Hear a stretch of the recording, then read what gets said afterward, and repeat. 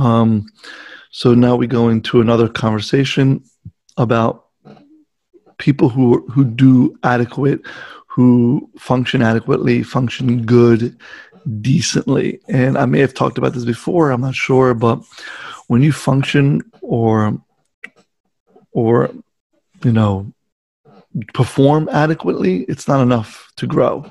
It's actually inadequate. It'll make you actually experience setbacks. You have to do more than do good, function good. Uh, you know, you have to actually be a little bit better than that and be kind of very good.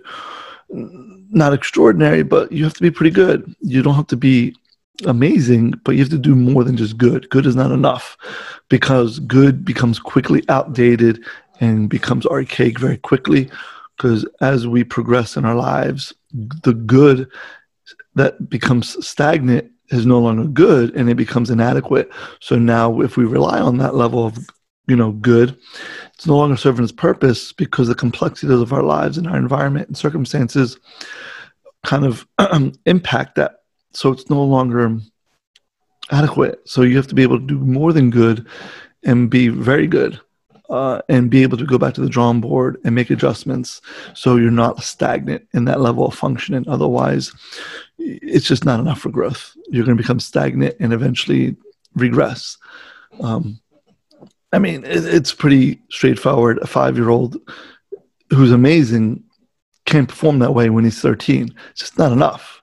You have to be able to adjust, adapt, and outperform where you were at 5. Otherwise, you're going to be totally inept. And we all kind of know that. I mean, if someone acts like immature, you call them a 5-year-old. Well, because they're no longer performing adequately. So being good is not enough.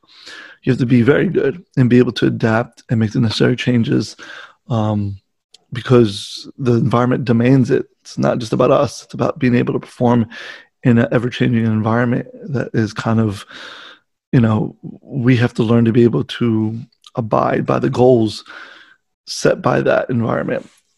It's kind of unfortunate, but that's kind of the terms that we live under. All right. I think that covers both topics, and I appreciate it, and have a good day. Bye.